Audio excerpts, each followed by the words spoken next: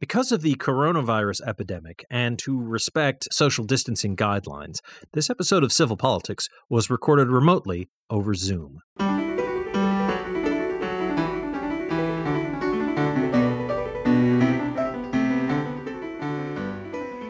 Good evening and welcome to Civil Politics here on Valley Free Radio, WXOJLP 103.3 FM out of Northampton, Massachusetts. I'm Michael Dow, trying to hold down half the show here with my good friend Sue Timberlake. Hey there. Sadly, John can't join us tonight, but welcome to Civil Politics. If you want to get in touch with us about what we're saying or doing, we'd love to hear from you, and you can email contact@civilpoliticsradio.com. Which is, of course, our own special website, which has recordings of previous episodes of the show and other good stuff like that. So, Sue, what a day. What a day. So, former President Donald John Trump has once again been indicted for various federal crimes. These are new federal crimes.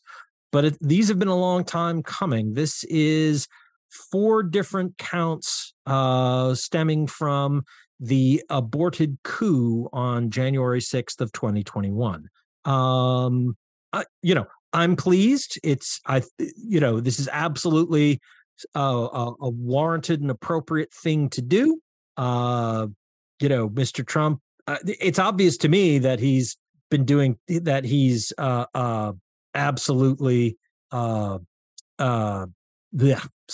it's obvious to me that he's guilty, basically. I watched with my own eyes as this stuff was happening, so it's not in any way, doesn't seem in any way a reach to me. But I mean, I am a registered Democrat, so you as a registered Republican, I think you basically agree with me, though. Yeah, I think the Bragg indictment in New York is kind of borderline. And I think the documents indictment in Florida is real and should have been pursued. And I think this absolutely is key to us maintaining our democracy, if only to prevent somebody from ever trying to do this crazy stuff again. I mean, I think, well, I'm really thankful to the January 6th committee, because I think Merrick Garland may not have pursued this if they hadn't exposed the 3 sets of plans, the 3 approaches to try and overturn the election. I mean, it was quite the conspiracy if you look at it. And the January 6th folks, if you follow that closely, you'll pretty much know what's in the indictment. There's a few twists and turns in here, but the overarching plan you could see in the January 6th hearings. And it was a concerted plan. It wasn't just, things happened and then it was hockey and a fight broke out. It's like, no, this was orchestrated, right? Yeah, right. Yeah. It's real. I think it's very real. And I think they're going to have trouble finding him guilty. So You think they'll have trouble finding him guilty? I think so. And part of the reason is it's in D.C. She's a really good judge, the judge that's going to be in charge of it. Do you know what she spent her time before she was a judge doing? She defended white-collar criminals. Yeah, white-collar criminals. She defended them. She was a defense attorney. Okay. And so she's very much in tune with making sure that the defendant gets a fair trial. And she wasn't there today in the indictment. That's a magistrative judge that did the indictment today. But they sent the date of August 28th. I don't know if you heard that, for them to come back and say, okay, this is how many documents there are, and it's going to take us 6 months to read it. The defense is going to say, so we can't really do this till after the election.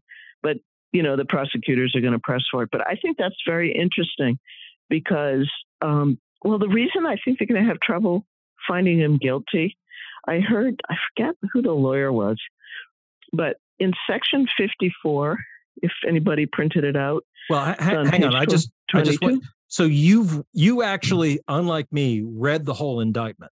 I did. I skimmed the summary and the highlights in part because I was paying some attention to January 6th hearings. So I'm like, okay, you recognize a lot of it, right? Yep. Right. This is the fraudulent slates of electors, trying to get state officials to say, nah, on second thought, nah. Or getting Vice President Pence to say, ooh, geez, this actually does smell kind of hinky. So I guess I'll just have to use my constitutional power to like throw everything Send out. it back to the states. Right. Yep, or whatever. Yep. Right. So, and then sending the crowd to try and prevent it from happening. So, right. yes, and that's not actually in this indictment, I don't believe. They said he took advantage of, basically used them, but they didn't charge seditious conspiracy or insurrection or incitement. Or any of that. And incitement. Mm-hmm. And I think he didn't, because that's actually kind of hard to prove. But the reason I think they're going to have trouble with this, and this is a little complicated, but bear with me. And I heard a lawyer explain it. I had to go look at it for myself. So what they're arguing, in all those things, and we should probably talk about all the other things. The memoranda evolved over time, I'm reading, from a legal strategy to preserve the defendant's rights, which is perfectly legal, going to court, going to this, into a corrupt and actually plan. One of the things I was trying to, I just sort of wanted to at least name check is that you and I have just some real common values despite our political and philosophical differences. And one of them is you and I are firm believers in the idea of the rule of law and law and order, and constitutions. Right. Yes. As a society, we say, look, this is what we're going to do. We try to give a lot of latitude to people to live their lives as freely as they want. But there are guidelines, there are limits, and we all, and we can shape them as a collective democracy. But there's stuff that's out of bounds, and you have to respect those boundaries. And I think you and I agree on that. And I think this is, and I think I think you would agree that this prosecution is not a violation of those boundaries. It's not like, I'm Joe Biden, I'm really sweaty and worried here. I'll have the Justice Department just cook something up, Nixon style, and that's it. I'll get Trump out of the election that way. Like that isn't what's going on. I don't. No, I think they dragged their feet. I think it would have been a lot better if this was a year ago than right now. This is terrible timing. But anyway, let me read this sentence. Please do. Please do make your point.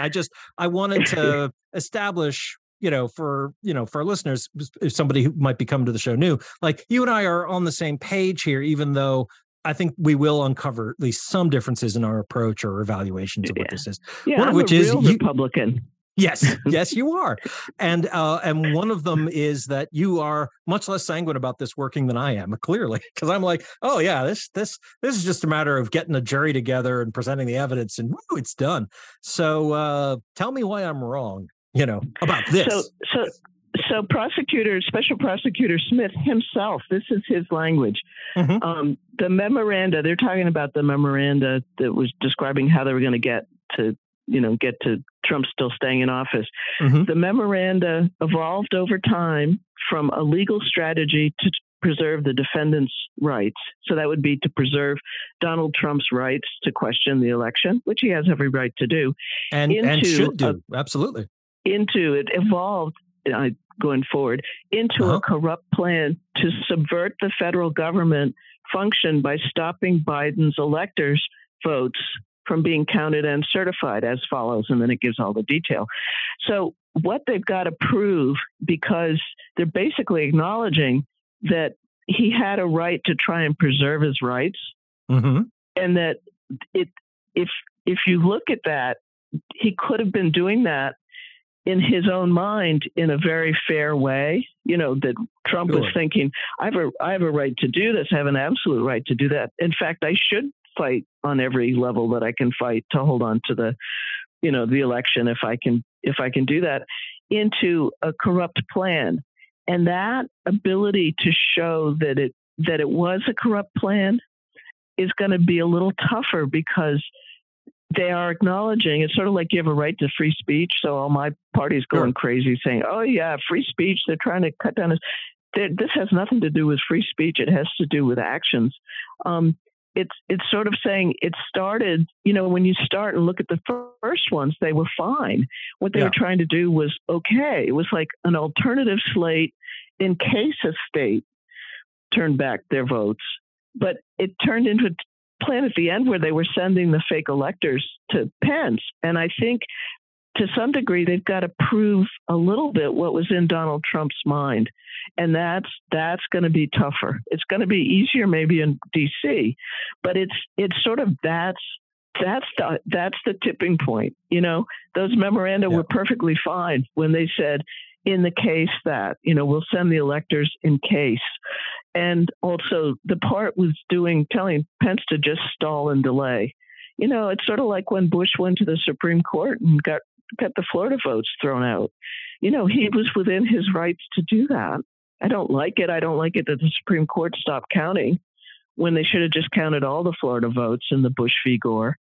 But that's the tipping point. It's like starting with, you have every right to fight tooth and nail and use everything that you have in your arsenal to, boy, this tipped over into a corrupt plan.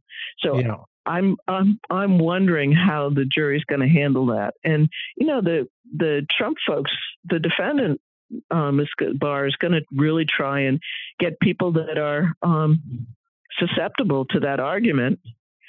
And the prosecutor's going to try and get people that, you know, think, boy, we almost lost our democracy. This is frightening stuff. It's really frightening. But boy, did the January 6th committee do a good job. I think they laid it out in spades. And if they hadn't done that, I don't think Merrick Garland would have pursued it. He wasn't doing anything. Well, you guys know that. Well, you were frustrated with him a little bit. Everybody thought he was doing something behind the scenes, right? It turns out he wasn't. Yeah, it does seem like he was letting the congressional committee carry a lot of the water for him, which on the one hand is, you know, like, why stick my oar in when other people who have subpoena power are doing all this work, and then I can just sort of go in after and look and see what's, you know, where they haven't brought things to light, and pursue that with the, you know, power of a grand jury. I think I would agree that he should have appointed a special counsel sooner. Like, I think if he'd appointed a special counsel last year, well, he did appoint one last year, but I mean, like at the beginning of 2022, as the January 6th committee was starting to really do its work, you know, the special prosecutor could have, you know, still subpoenaed. Yeah. Well, could have subpoenaed people, but also they could have hung back. They could have just been like, yeah, I'm just gonna sit here and take notes while Congress asks questions, and I can circle back later. But, you know, this is all, you know, testimony for Congress. And so, and also, like, it meant that if Congress wanted to offer some kind of immunity deal, there would already be somebody from the Justice Department who was specifically tasked with dealing with that to be there. Yeah. So, but I am a little reluctant to criticize the Justice Department, what they were doing behind the scenes, because it being behind the scenes, like good point. I mean, I don't know, but yeah. But I don't know. Whatever they did, they could have done more. I'm pretty sure. Yeah. Well, and you don't want a congressional hearing of the witnesses because they contaminate each other's testimony. You know, to some degree, the ability to get people in a room with secret testimony is key to sort of proving who's lying. You know, they never let witnesses conspire and all that.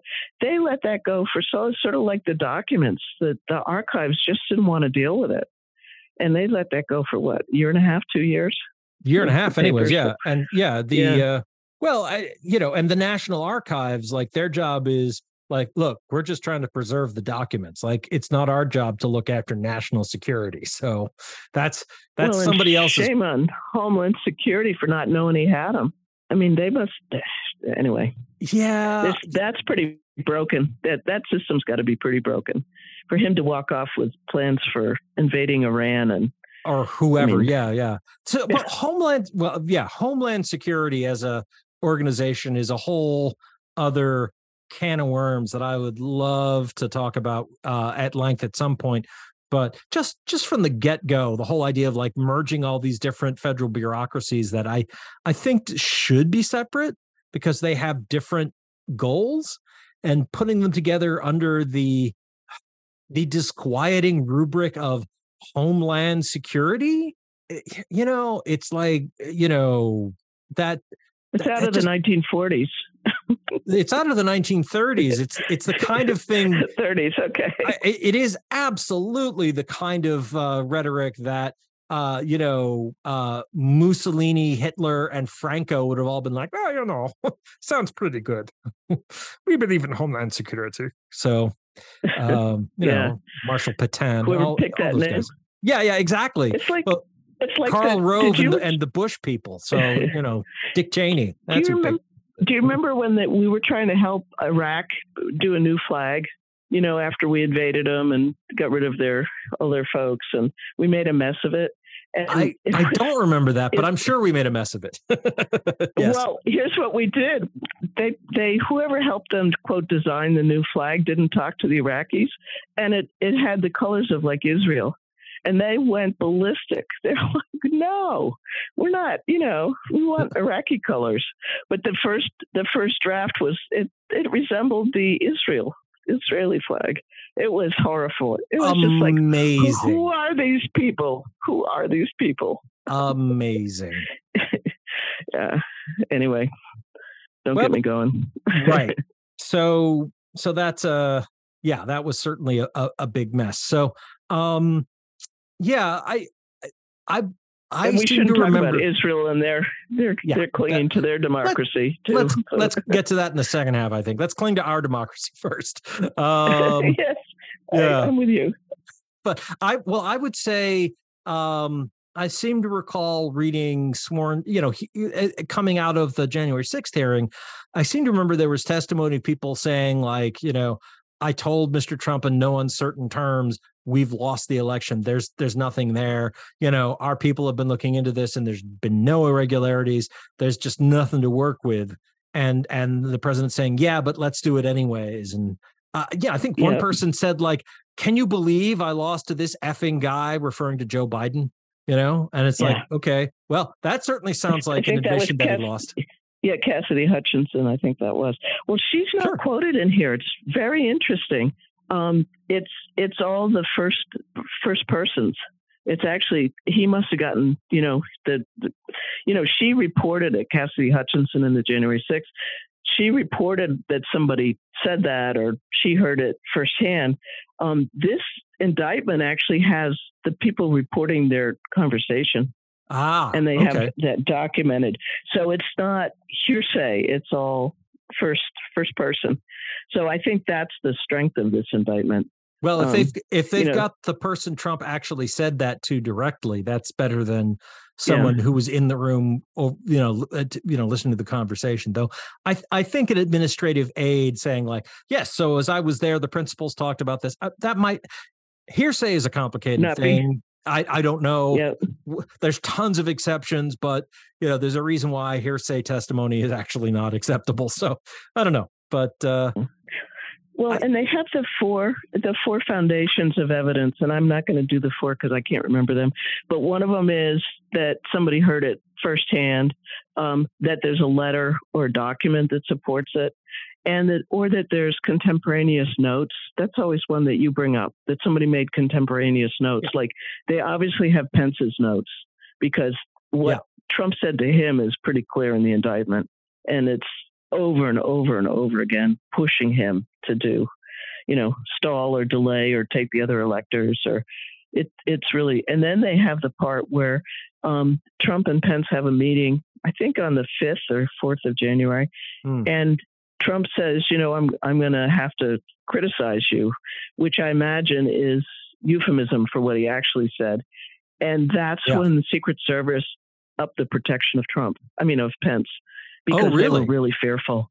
Yeah, that was the night. It was like the 5th before the 6th when Pence said one last time, I'm not doing this. It's not legal. Yeah. And he's actually stronger in this than, and he'd never been under oath before. So this is pretty good. So, if you enjoy reading these things, Like I said, it's the same pattern of January 6th, but this has the evidentiary detail in it. What phone call, who talked to whom, what did they say? So they clearly got a lot of, I bet you $1 Mark Meadows is cooperating. No bet. I would guess. Because that's no bet.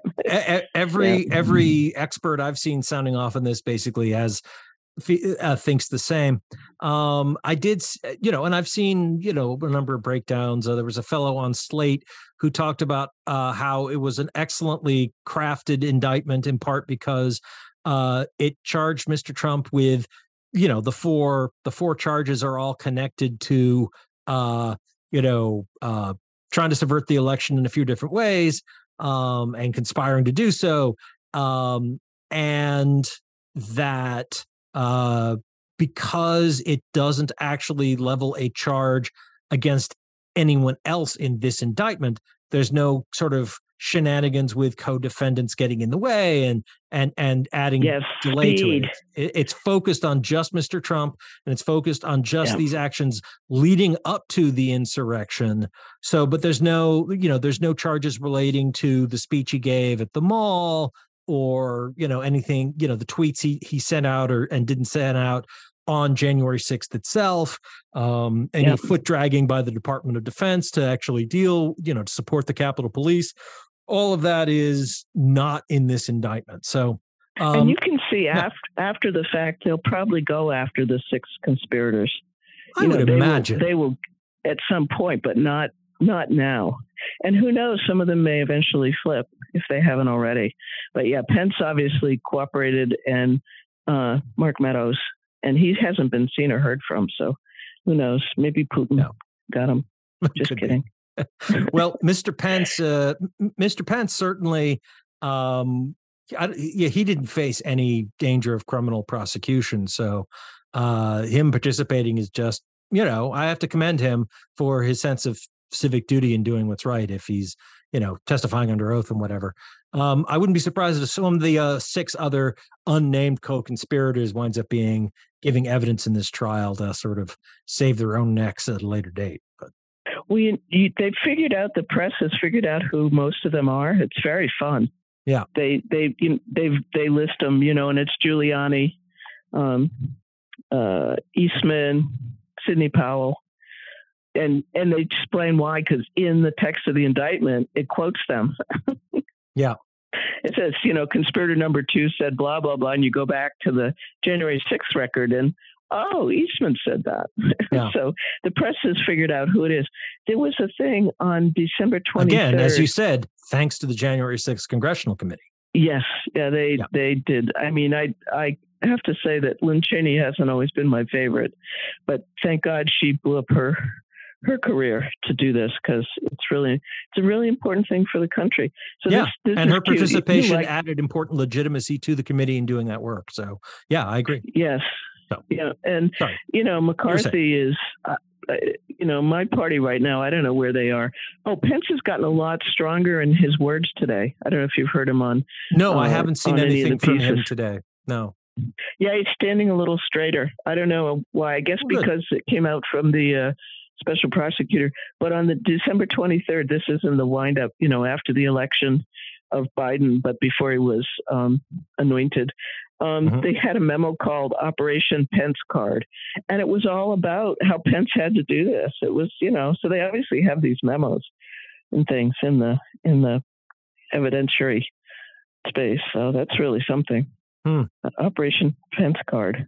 So that, that was going to be, if nothing else worked, they were going to get him to do something else. So to monkey wrench the proceedings in the Senate when the joint session of Congress, which is essentially like the argument always had like a veneer of plausibility, because it says, he's supposed to preside over this, and it doesn't specifically say, and this is just a rubber stamping.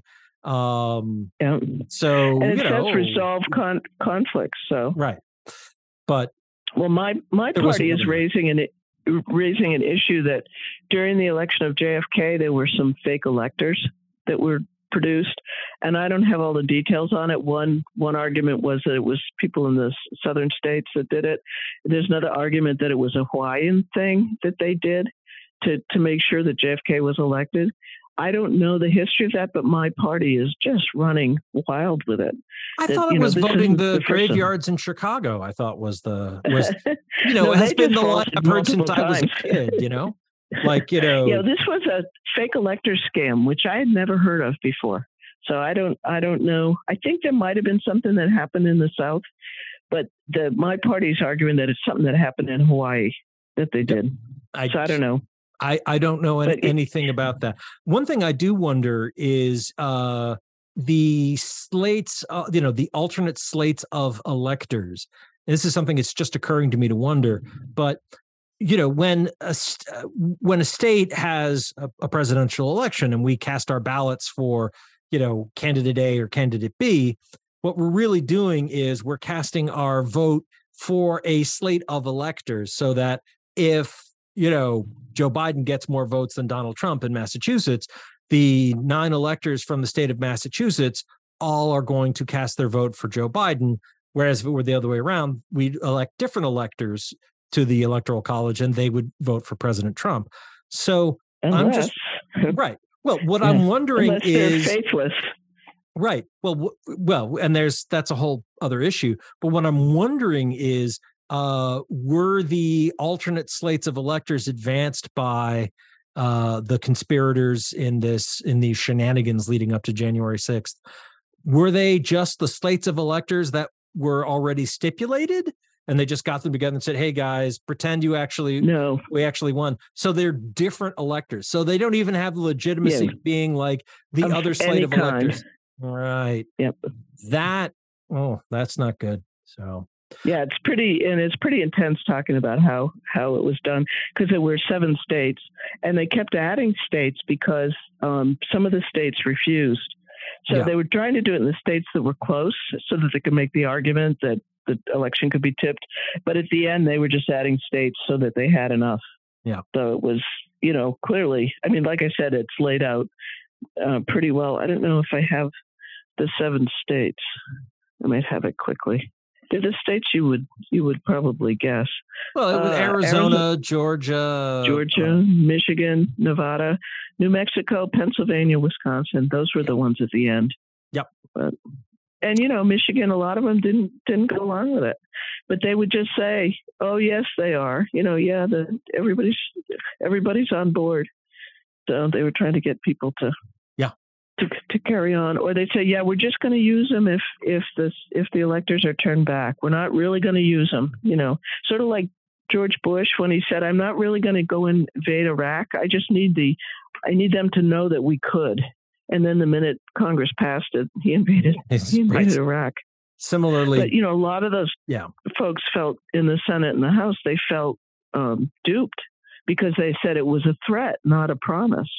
Yeah. It was so that we could act as one to get the biggest response. And then he used it to invade. So. Well, never trust a Republican. Anyway, on that cheery note, we do have to take a short break and play some PSAs, promos, and station IDs. We'll be back with more civil politics in just a couple of minutes. So please don't go away. We'll be right back. Table of Contents is a weekly music program that assembles an assortment of songs and sounds of many genres, and which may entail literally taking a random collection of musical sources off the shelf and giving them a turn on the table or spin in the CD or tape player. Each week presenting shows which can at times be organized and orderly, and at other times perhaps be not as much so, yet never dull. Tune in Friday nights, 10 p.m. till midnight on WXOJ LP, Northampton 103.3 FM. There are everyday actions to help prevent the spread of respiratory diseases. Wash your hands. Avoid close contact with people who are sick. Avoid touching your eyes, nose, and mouth. Stay home when you are sick. Cover your cough or sneeze. Clean and disinfect frequently touched objects with household cleaning spray. For more information, visit cdc.gov/COVID-19. This message brought to you by the National Association of Broadcasters and this station. Hey, this is Wendy, host of Valley Free Radio's Subculture Music program, featuring new wave, post-punk, indie, and electronic music from the 70s to today. Join me every Friday night from 8 to 10 p.m. here on WXOJ, or stream it live from your favorite listening device at valleyfreeradio.org. Welcome back to Civil Politics here on Valley Free Radio, WXOJLP 103.3 FM out of Northampton, Massachusetts. I'm still Michael Dow. I'm still doing the show with my good friend Sue Timberlake. And Hey there. yeah, hey there. So I think we kind of obviously watch this space for more of us opining about the indictments of former President Trump and how those trials are going to go and what it'll mean for our country. And, they'll probably at some point we'll speculate about what it'll mean for electoral prospects for various candidates and whatever. At the moment, it doesn't seem to have really done much to hurt Mr.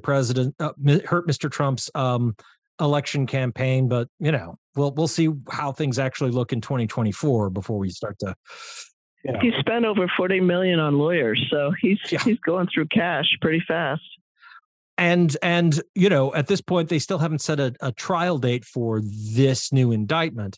If they can start a trial in, say, 6 months, say next February or March or something, then that's plenty of time to get it done before the election. But Mr. Trump doesn't want to do it that soon, and we'll see how the motions play out and what the judge does and whatever, because obviously. Every defendant has the right to a speedy trial. We can't just sort of throw people in prison or whatever, or have charges hanging over them indefinitely, like a sword of Damocles. But at the same time, people still do deserve the right to have adequate time to prepare a defense. So, and much as I personally dislike Mr. Trump, I absolutely do want all of his rights properly respected and observed. By the way, I've heard that the right to a speedy trial, there were lawyers fighting about that today on C-SPAN, and they were saying that the right to a speedy trial also applies to the public, that the public has a right to a speedy trial, which I've never heard before. And I thought that was very interesting, and that in D.C. it might be 100 days instead of 70. That's sort of the expected turnaround. So we'll see. I think, timely, prosecution of criminal charges is, I think, in the public interest. I don't know if it's a right in the same way that we have an individual right to, to the habeas corpus protections, ultimately that's about protecting an individual from the power of the many. But I don't know. Yet another thing I'm not an expert lawyer on. And they were fighting about it. I mean, it wasn't uncontested, but it was a pretty serious expert saying, the truth is, it's actually the public's right to speedy resolution of this as well. So anyway, well, it is absolutely. I'm 100% certain that a lot of the early jurisprudence in thinking about this was focusing on an individual defendant's rights to not be chucked in a prison and held there for years on end before they get to trial, because that's the kind of thing you might do at a black site like Guantanamo Bay or something like that, which held is totally charges. Right. Exactly. That's just, you can't, there's no way that's legal in the United States or under U.S. law. So that's not something we need to worry about at all. Oh. Well, Georgia, who's also got a case that they've had a grand jury and they may indict him at any moment. It seems like they're leaning that way. Yes. Yeah. Mm-hmm. Yeah. The Georgia sheriff said the other day, oh, well, here in Georgia, we're going to treat him just like we treat anybody else. Fingerprints, mugshot, blah, blah, blah. And people went crazy. Yeah, he said that when he's here, he's going to get a mugshot because nobody's taken a mugshot of him yet, of Donald Trump and all his adventure. And then somebody from the government said, no, the judge gets to decide that, not the sheriff. But I thought, that's interesting. They're getting ready for the indictment down there. So yeah, I have no idea. I have no idea. I mean, that's a matter of state law, and that's administrative procedural weeds and whatnot. Who knows? But look how the sheriff feels in Georgia. It's like, that's interesting. Well, and I don't know anything about the Fulton County sheriff. For all I know, he's an ardent Republican, but it's certainly a good rhetorical pose to stake even if one, firmly in President Trump's camp, to be like, but, of course, we respect the rule of law and we'll treat all defendants equally and impartially. I'd like, like if you want to make a claim that the Democrats are being partisan hacks in bringing these charges, in a Democratic Justice Department, bringing these charges against Mr. Trump, it's still part of your moral high ground to criticize them is to say, but of course we believe in impartial standards and yada yada yada. So and actually, I suppose in the interest of, I don't know, it's not exactly fairness, but it seems kind of related, so we should at least mention it briefly. As far as I know, the plea deal for President Biden's son Hunter is still being negotiated.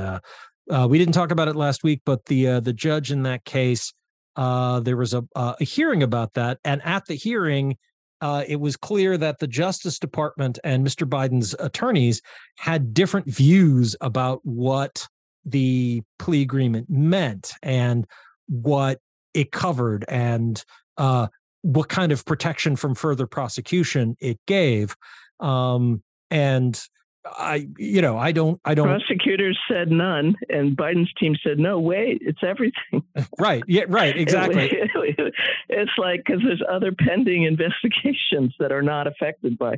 Yeah, it was horrifying that they hadn't right. spelled that out. And Good and for her.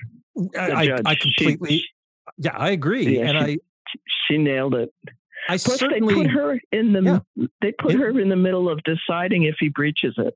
Right. Instead of that was a big part of the issue, because that is actually as she said, like, that's a function of the executive branch, not the judicial. I'm in the judicial branch. Don't make me the person who's overseeing this.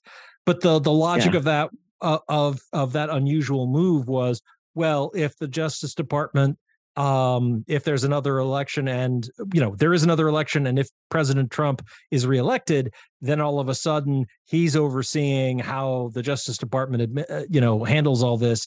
And that could be really bad for, Hunter Biden. So it should be somebody who won't be a political apparatchik of Donald Trump, which is not an empty concern, certainly. But it shows what they feel about the Justice Department. That's bad. Well, that's the problem. It's that people are not trusting the Justice Department. I think I'm from the government, and I'm here to help you. I understand how people feel about that. Well, I look.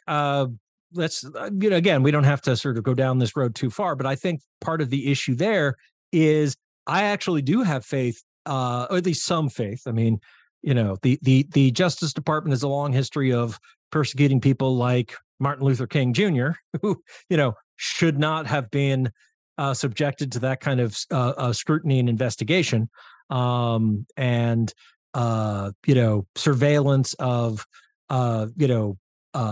the congregations of various mosques in the aftermath of 9/11, just because, Muslims, we're worried about them now. That's. And in my friends in my age group, my childhood friends who were in the SDS and who got, right, exactly. The judicial has done some bad things, but overall, I agree with you that they're better than not having one. How's that? Well, we absolutely, there is a point in having law enforcement in our society, and I'm, for all the problems with how law enforcement works in this country, we need something, because we do still need a civic mechanism for dealing with violent and dangerous people, and we can't just sort of have it, rest on vigilante justice and, declaring people outlaws like in, Icelandic sagas. Cause you want to talk about absolute, embarrassing failures and tides of violence and bloodshed and revenge. There you go. That's not a standard we want to go back to. But anyway, I was saying all this because I actually have some faith in the Justice Department right now under President Biden. I really lost a lot of confidence in the Justice Department as overseen by President Trump, because he was clearly working to subvert it. And it didn't just break Bill and Barr become... Mm-hmm. And Bill Barr was not an upstanding citizen, although you'd think he was if you saw him on the talk shows this week. Yeah. But yeah, he was, he overturned stuff for Roger Stone. He changed a lot of, he interfered. He absolutely interfered in the aftermath or with how the Mueller report landed politically, like his summary of it was really desperately inaccurate. And anyway, that's all kind of water under the bridge, but he definitely worked to keep that from becoming a prosecution for obstruction of justice and so forth. So we stipulate, we kind of agree that there's some bad actors, but overall, the Justice Department is doing what they're supposed to. Yes, and one can criticize what it's supposed to, but that's a separate issue from it being the corrupt tool of partisan hackery for whichever faction has currently seized power at 1600 Pennsylvania Avenue. I don't think it is that right now. And as I've criticized President Biden before for, ways in which I think he could be doing a better job as president, but I do think he is indeed respecting the gravity of the office and being serious and scrupulously, behaving properly in that respect. And I didn't think that was true of President Trump. And I got to say, I'm, not a huge fan of George W. Bush, but, as the guy whose administration set up the concentration camp at Guantanamo Bay, clearly the rule of law wasn't a be all and end all for them. But I didn't get the impression that, there were a whole bunch of frivolous prosecutions and so forth. But I don't know, even that as I think back, maybe so. Anyway, regardless, there is, I think, a qualitative difference between how the Biden administration has been operating the Justice Department versus how the Trump administration did before them. So, and I think that's certainly a concern for in the how Hunter Biden's plea bargain is handled. I hope they redo it. I hope they go back to. Yeah, because the Trump prosecutor was left in place by Merrick Garland, so the same fellow was handling it. But I think they need to do more, and I say that hesitatingly because I don't think it's good to go after a president's kids. But man, if they went after Hunter Biden, I think they need to look at Jared Kushner. I don't disagree at all. He got all his money. I don't disagree at all. They're not going to. I don't think they're going to unless there's some hue and cry for it. Because I think they're overtaxed at the moment. Could be, perhaps. Could be. I do think one of the things I think is fair to say is it does seem that Hunter Biden actually behaved unethically in his business dealings and may well have broken some laws, and certainly was not controlling his addiction to various narcotics and purchasing and waving around firearms. So there has been criminal wrongdoing on his part, from what it seems. So I think it's totally appropriate that there would be an investigation and that he would cop to a plea deal for some misdeeds on his part. But I don't know that he's done anything where we need to throw the book at him. And I haven't seen anything that seems at all credible that, this was, that he was basically a stalking horse or a proxy for Joe Biden to line his pockets as vice president or during the interregnum after he was vice president. So, yeah, I think, I do think you have to follow the money, but I treat him the same.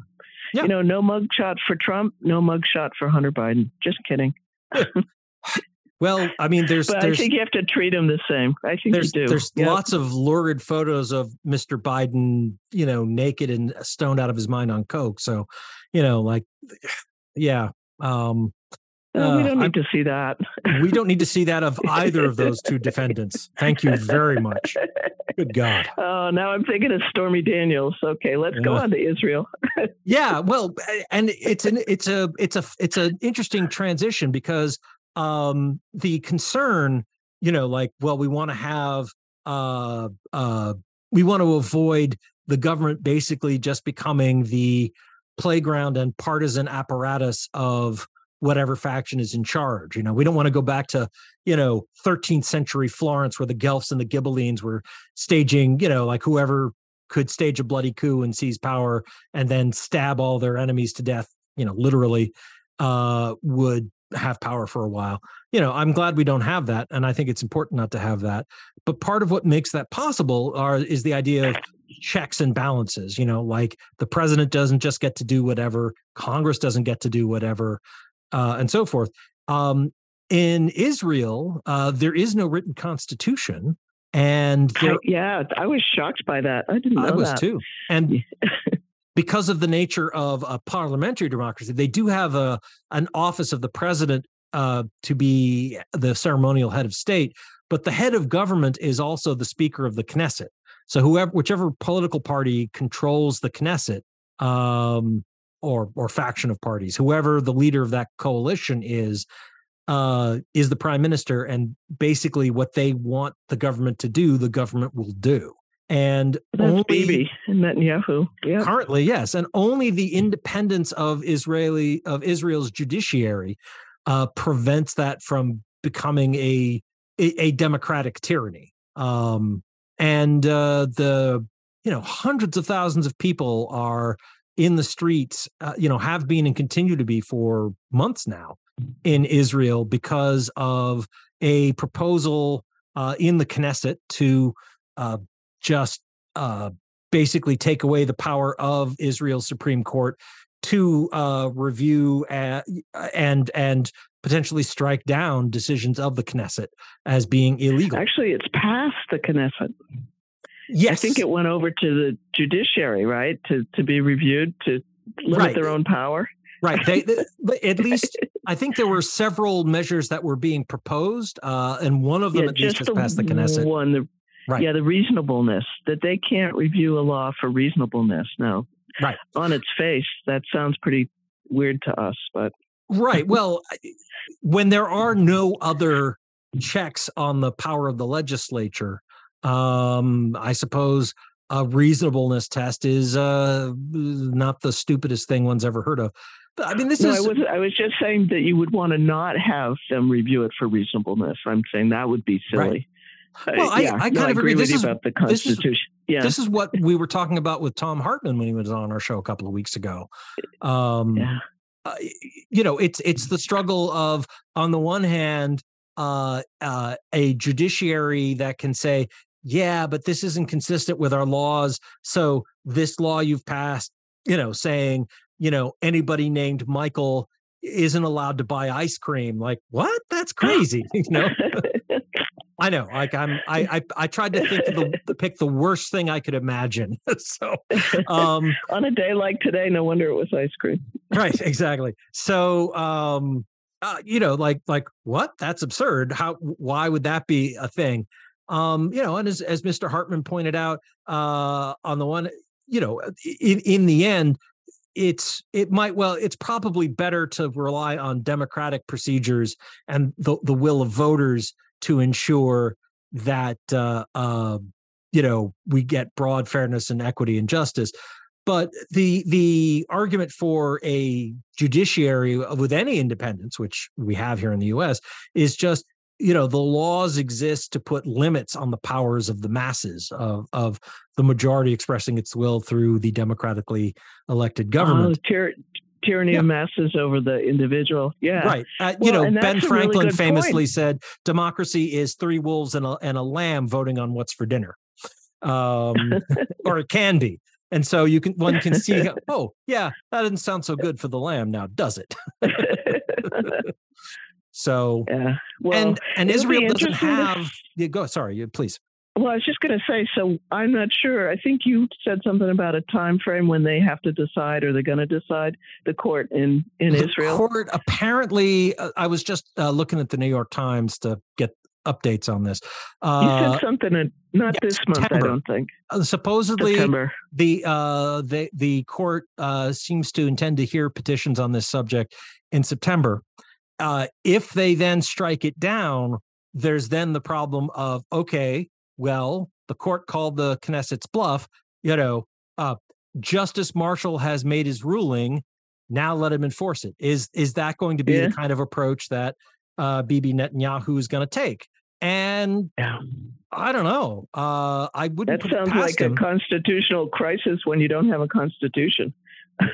Well, certainly. I mean, they have an informal constitution in the way that the United Kingdom of Great Britain and Northern Ireland does. They have laws. Yeah, they have laws and whatever. But yeah, so who knows how that's going to go? If something like that happens, it could lead to, I don't know, it could lead to escalating violence, civil war. They're in the streets now, right? That's happening every night. And what will the United States do? I mean, part of the reason why Israel has enjoyed such broad support, both publicly and in the halls of government amongst both political parties in the United States, is that it is a parliamentary democracy.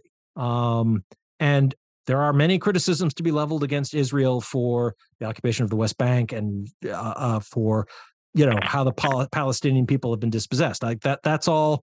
I'm not trying to deny that or whatever, but just the idea of like, well, Israel is a democracy, so that gives us some reasons to prefer them to, say, a tyrannical monarchy like Saudi Arabia. They may not be a democracy anymore. Right. So, right, exactly. And there's an element of this that there's an element of all of this that boils down to Mr. Netanyahu facing 3 different criminal probes for corruption and bribery. So, Yeah. What a note to end on. Well, Israel, I hope you do the right thing. Well, I hope we do the right thing too. Well, and then we have to do the right thing because we send a pile of money over there for them to do bad things to the Palestinians. So, well, anyway, as you said, we shouldn't get into it.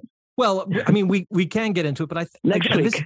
This is another one where I think where you and I essentially agree that, like, we care about human rights and human dignity, and we think everybody has them. So, we want peace and prosperity for, Jews in Israel and Palestinians in Palestine, or whatever you want to call that stretch of land.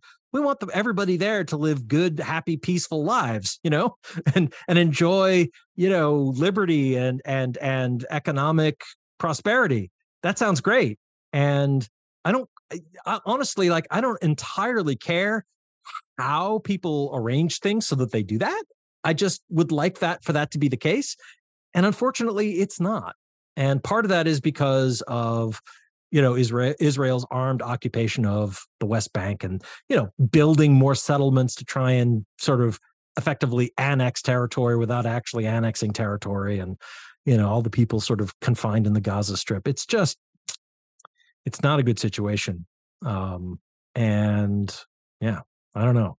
I really hate that, my tax dollars pay for Israeli soldiers, shooting protesting teenagers. I'm not upset that my tax dollars pay for air defense systems that shoot down rockets that are being fired into, civilian populations in cities.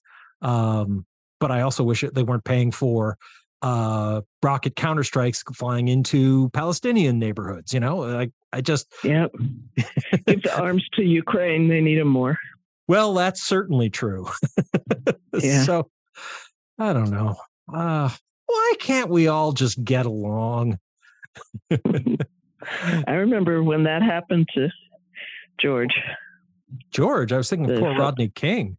Rodney King, sorry. I was thinking George. Rodney King. George Floyd. Yeah. Well, all too many people. But yeah, I weirdly just had the Rodney King riots in my head of late. So yeah. Well, we haven't come a long way, baby.